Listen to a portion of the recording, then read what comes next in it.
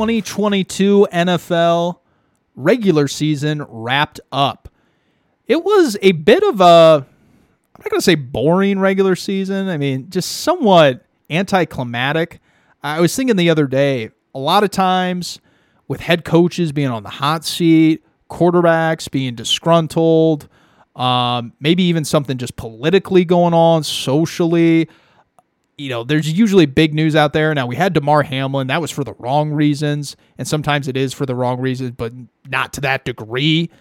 This NFL season just kind of lacked conflict, and I didn't know when the climax was going to come. It just never seemed like it did. We had some good teams. We didn't have any great teams when you actually look at it. There was no dominant force out there, and MVP is a little bit shaky between Mahomes and Jalen Hurts, Joe Burrow. I love all NFL football, but this season was just a little bit different, so I'm hoping the playoffs can make up for it, and we're going to chat about that. Definitely want to talk about the Bears in the number 1 overall pick, because I think there's just wildly different views inside football operation and kind of what the public is being fed from the media on what the Bears might do. Lamar Jackson might not be a Raven anymore. I'm going to pick the playoff games, how I think they're going to go, talk about Sean Payton and Sean McVay. Cliff Kingsbury got fired. Carlos Correa. Aaron Rodgers might be done in the NFL, though I doubt it. We'll get to it all right now. It's episode 105 of the podcast.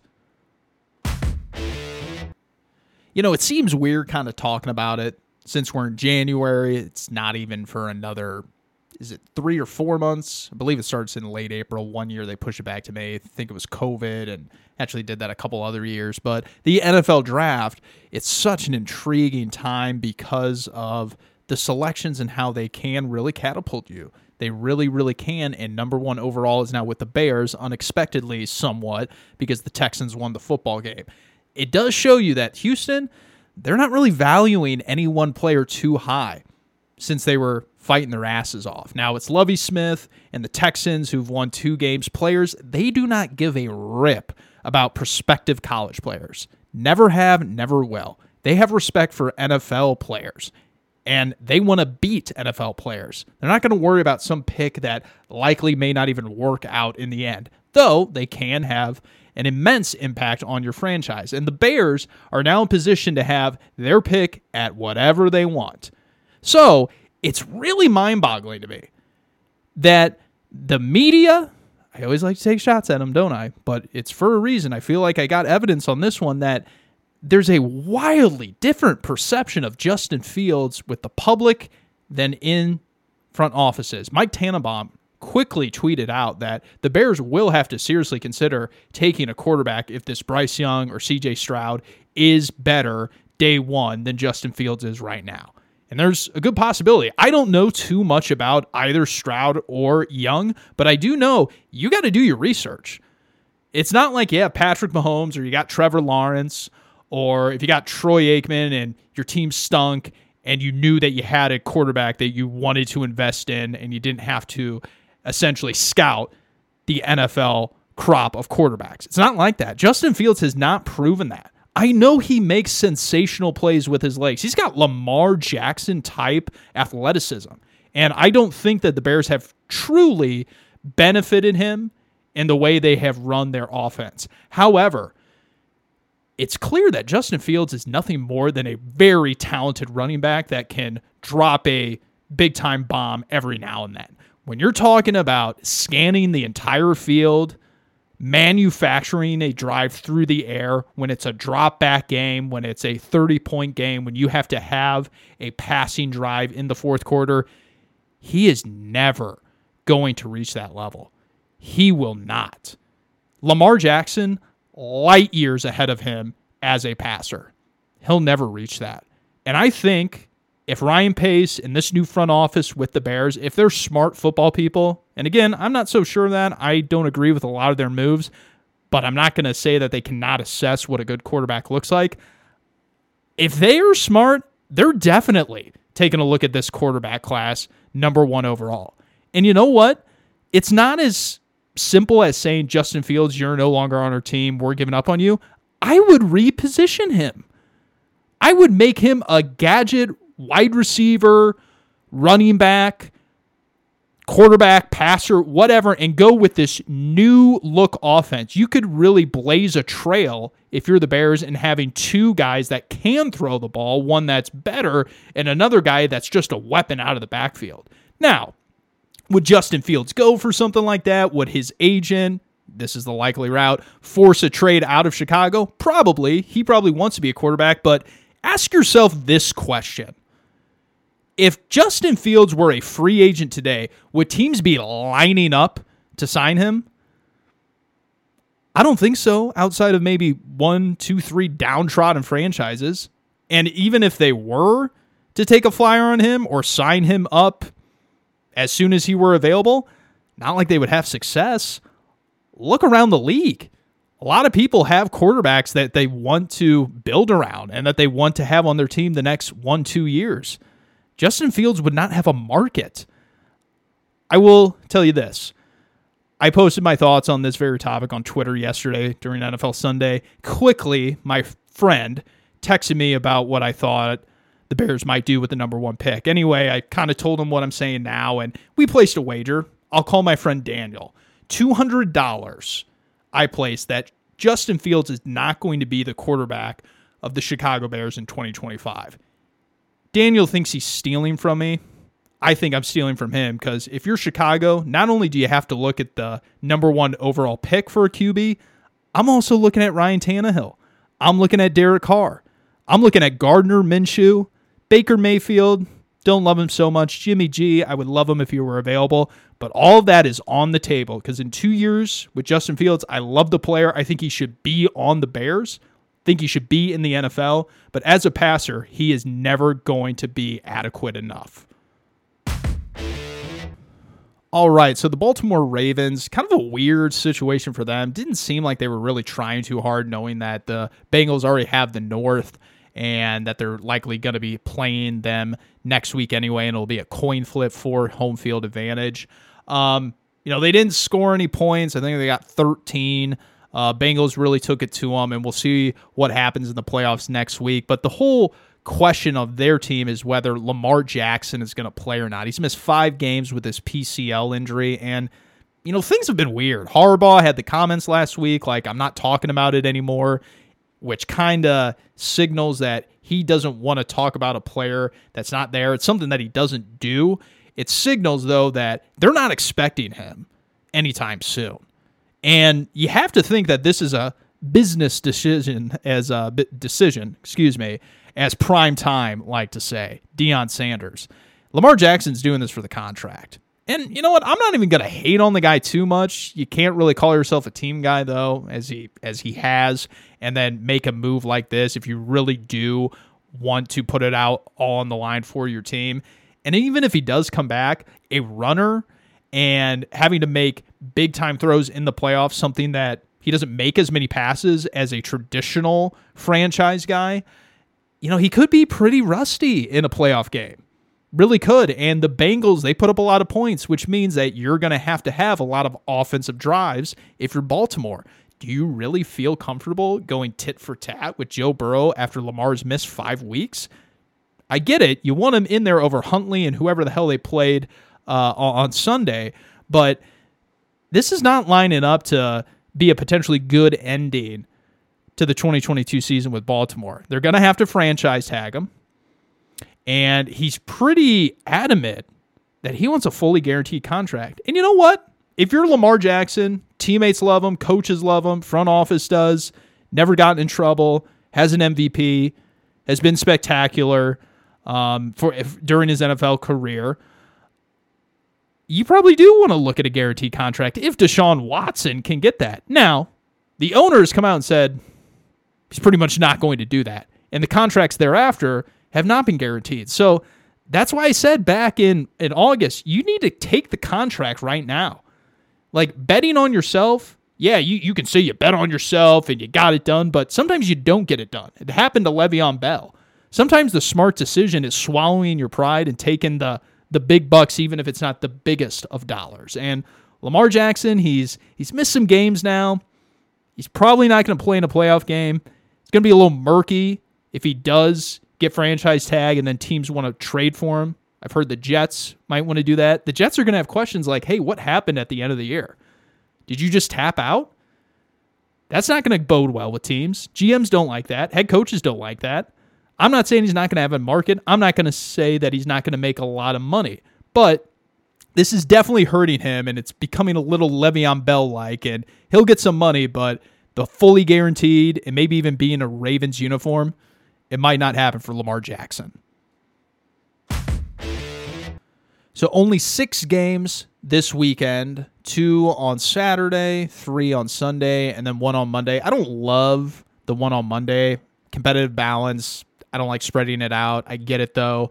I just like, from a consumer standpoint, 3 and 3 Saturday, Sunday, take up my whole weekend. And it's one of the more fun weekends because you can dedicate your full attention to each one. And, I think I've said it before, I try to do 2 screens. Really, a lot of times you just get locked in on one game, and then you look over at the second one and you're kind of confused at what's happening. I don't do red zone because it's just the end zone. You're only getting the scoring drives. I like to see how it develops.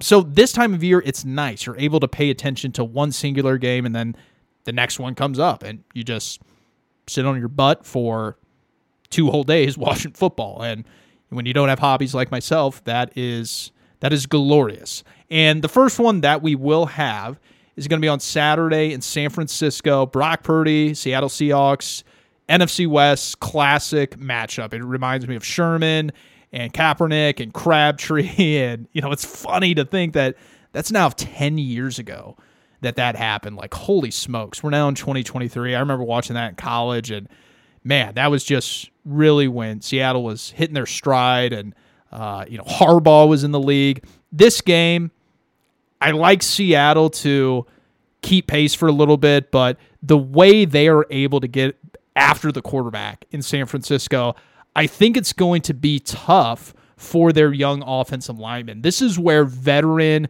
savviness, the pass rush plan on San Francisco is going to come into play against good but inexperienced rookie offensive tackles. I think that will get to him. I think Geno will be under pressure, and Geno under pressure does lead to some interceptions. I love my guy Geno. I think he's made of the right stuff. He's had a great year. He's proved the doubters that he can be a starter in this league, but I do like San Francisco coming out on top for that reason, and because it's going to be in Santa Clara. Now, as far as Jacksonville, Los Angeles, Chargers are sneaky getting hot here. They're getting healthy. They obviously have a quarterback that physically can do it all. I do think there's a little to be desired with Justin Herbert, but Jacksonville, they did just kind of sneak into the playoffs for a reason. Now, it's going to be home field. It's going to be rowdy probably, but I think Los Angeles on the road goes in there and gets the W, simply because a little bit more talent.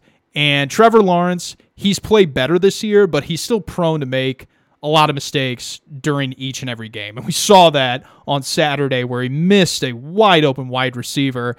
If he continues to make that, and he's been doing it all year, I don't think he's going to eliminate those. I like to see Herbert making more plays than Lawrence. And then on Sunday, Buffalo, Miami, it just seems like it's Buffalo's year. They're rallying around this, cardiac arrest thing, which obviously was horrible. We haven't talked since then, but I think it's ignited the team in a bad situation. And I just, third string quarterback, this is going to be a cakewalk for Buffalo. Minnesota, they're going to be hosting the Giants. I like New York going in there, playing tough. This is one I can't say right now. I really think it's going to be a field goal game like the last time when they were in Minnesota just like a month ago. They played them very hard. I could see the Giants getting it done, but Minnesota has played in close games all year. That experience is great. The 11-0 record is fluky. They're not that good. That's just a really strange thing, but it does bode well to their confidence. I really don't know which way to go here as of Monday, but I am inclined to pick the New York Football Giants, but it will be a field goal game, I think, when it's all said and done. Baltimore, Cincinnati, another one. Lamar, is he playing? He's not playing. If he's not, of course it's going to be Joe Burrow. These guys know how to win in a shootout, drop back game in the playoffs. It's at home in Cincinnati. I don't see the defense of Baltimore, who's been suspect all year, getting it together. This is going to be the Bengals.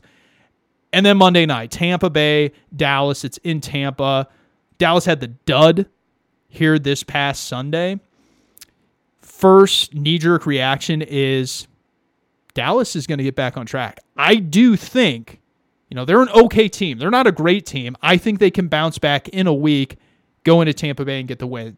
Tom Brady's never lost the Cowboys. I get that.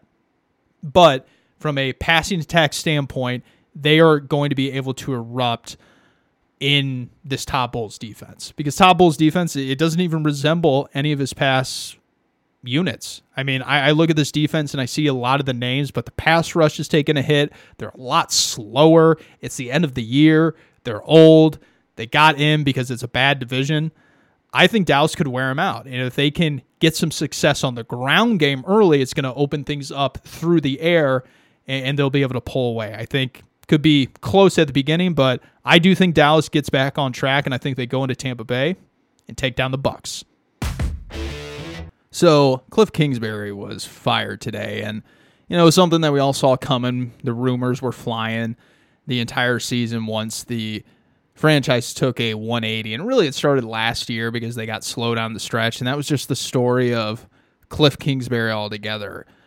He had some success, but they ultimately faded each and every season. And backing up a little bit, he came in because he was young, good-looking, offensive play caller, was going to be the head coach, could relate to young players. And as the Bidwells put specifically in the press release, he knew Sean McVay.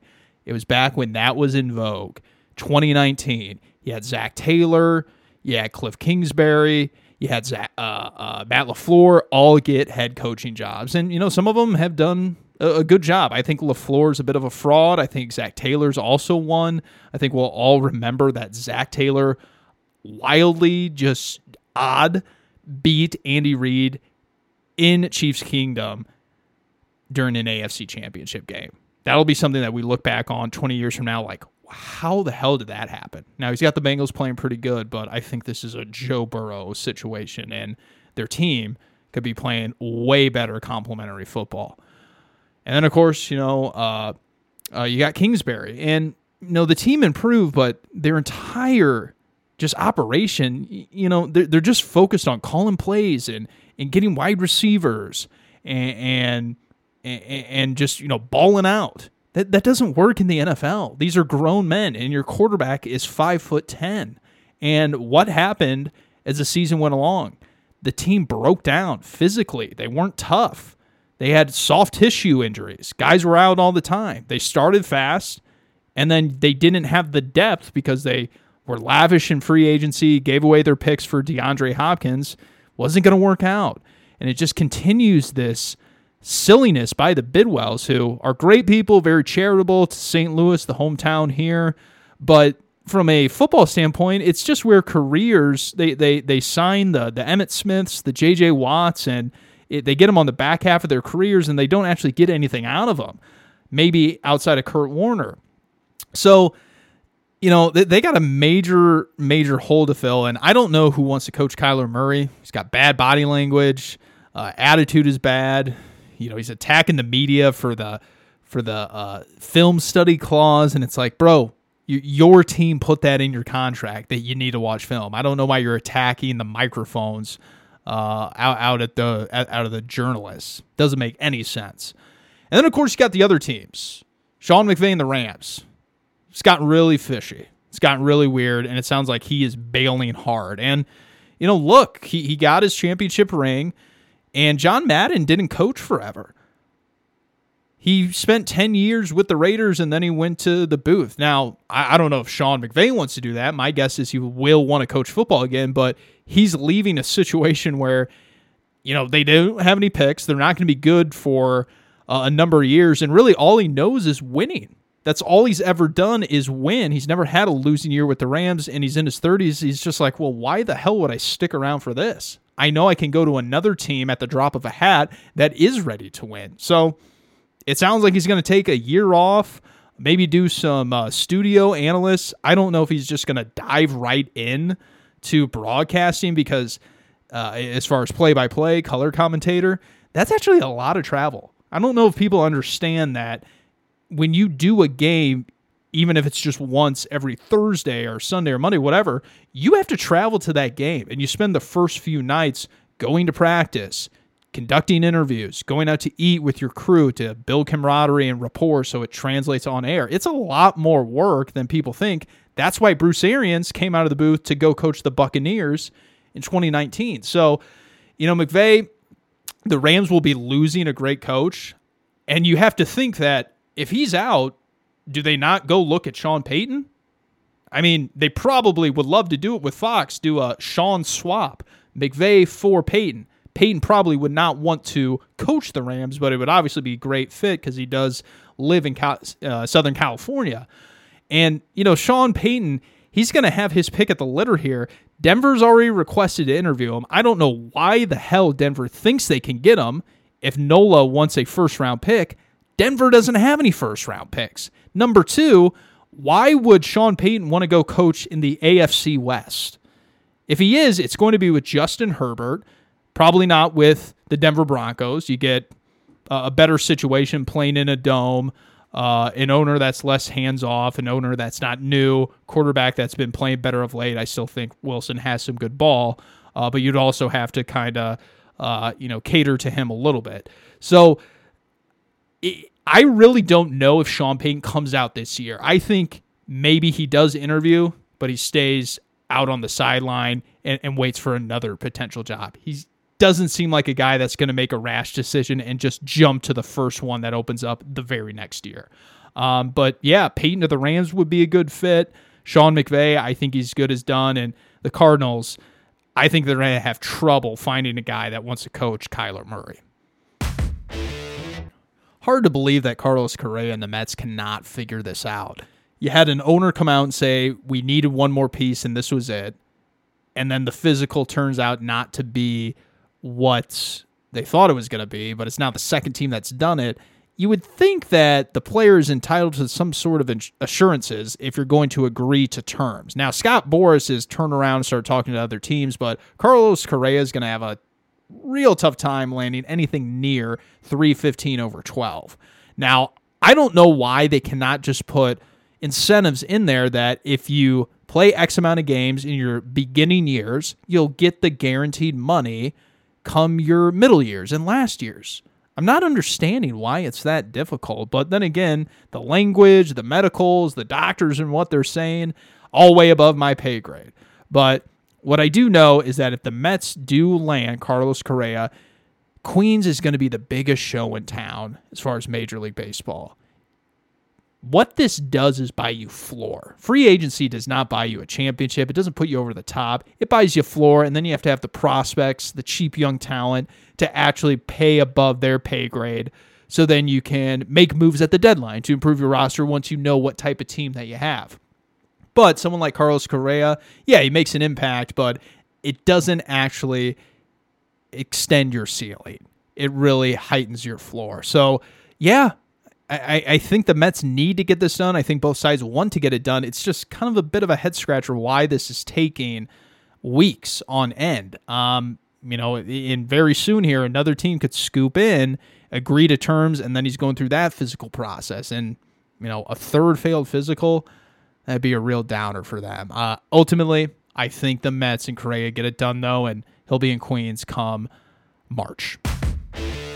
It felt like it when you just turned on the TV and he's putting his arm around Cobb and he's looking up, looking around. He's holding onto the jersey after Jamal Williams asked him for it. Aaron Rodgers, I don't see him retiring like this. I really don't.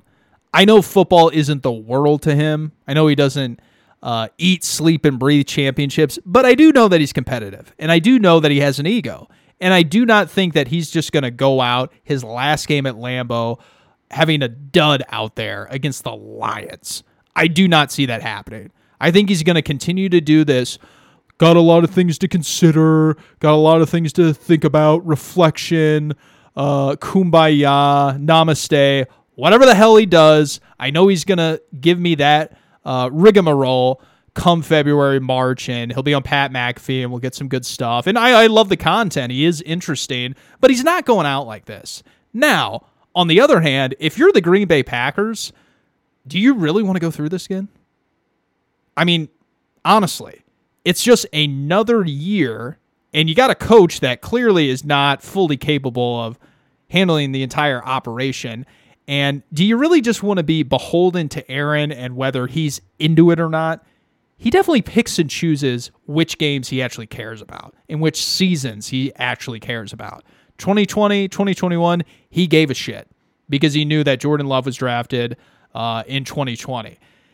I just don't know if Green Bay is going to want to go with this needy player who doesn't show up in the offseason, doesn't get his guys ready to go, and then they don't hit their stride again until October. That's what happened here with Green Bay. They're not in the playoffs right now because of what happened September, October. And it's a long season in the NFL. I understand that sometimes it takes that. But Tom Brady, age 45, he's showing up at OTAs. Now, he had to take a brief hiatus because his marriage was on the fritz in training camp. That was a bit of an outlier there. He felt like he had to for the sake of his family. But every year he's at OTAs with the exception of like a couple. Yet Packers, they're undergoing a transformation as far as their wide receiving core, and this guy can't show up because he's out in the jungle, pooping in the woods and smoking weed and doing mushrooms, whatever the hell he does. I know he's talking about all these recreational drugs that he's been doing and how it's good, and he's dating Blue Ivy or whatever. But other quarterbacks that have success, they're going through these things. I remember Joe Flacco. It was after he got, after Lamar Jackson was drafted. That was the first season Joe Flacco threw with his wide receivers in the offseason. It's like, Joe, what the hell? You were supposed to be doing that your entire career. That's what separates the greats and the goods. And I just think if you're Green Bay, do you want to run it back with him, or do you kind of want to just move on from this shaky temperament that is Aaron Rodgers, whether he's balling or bailing, and we'll see what they do.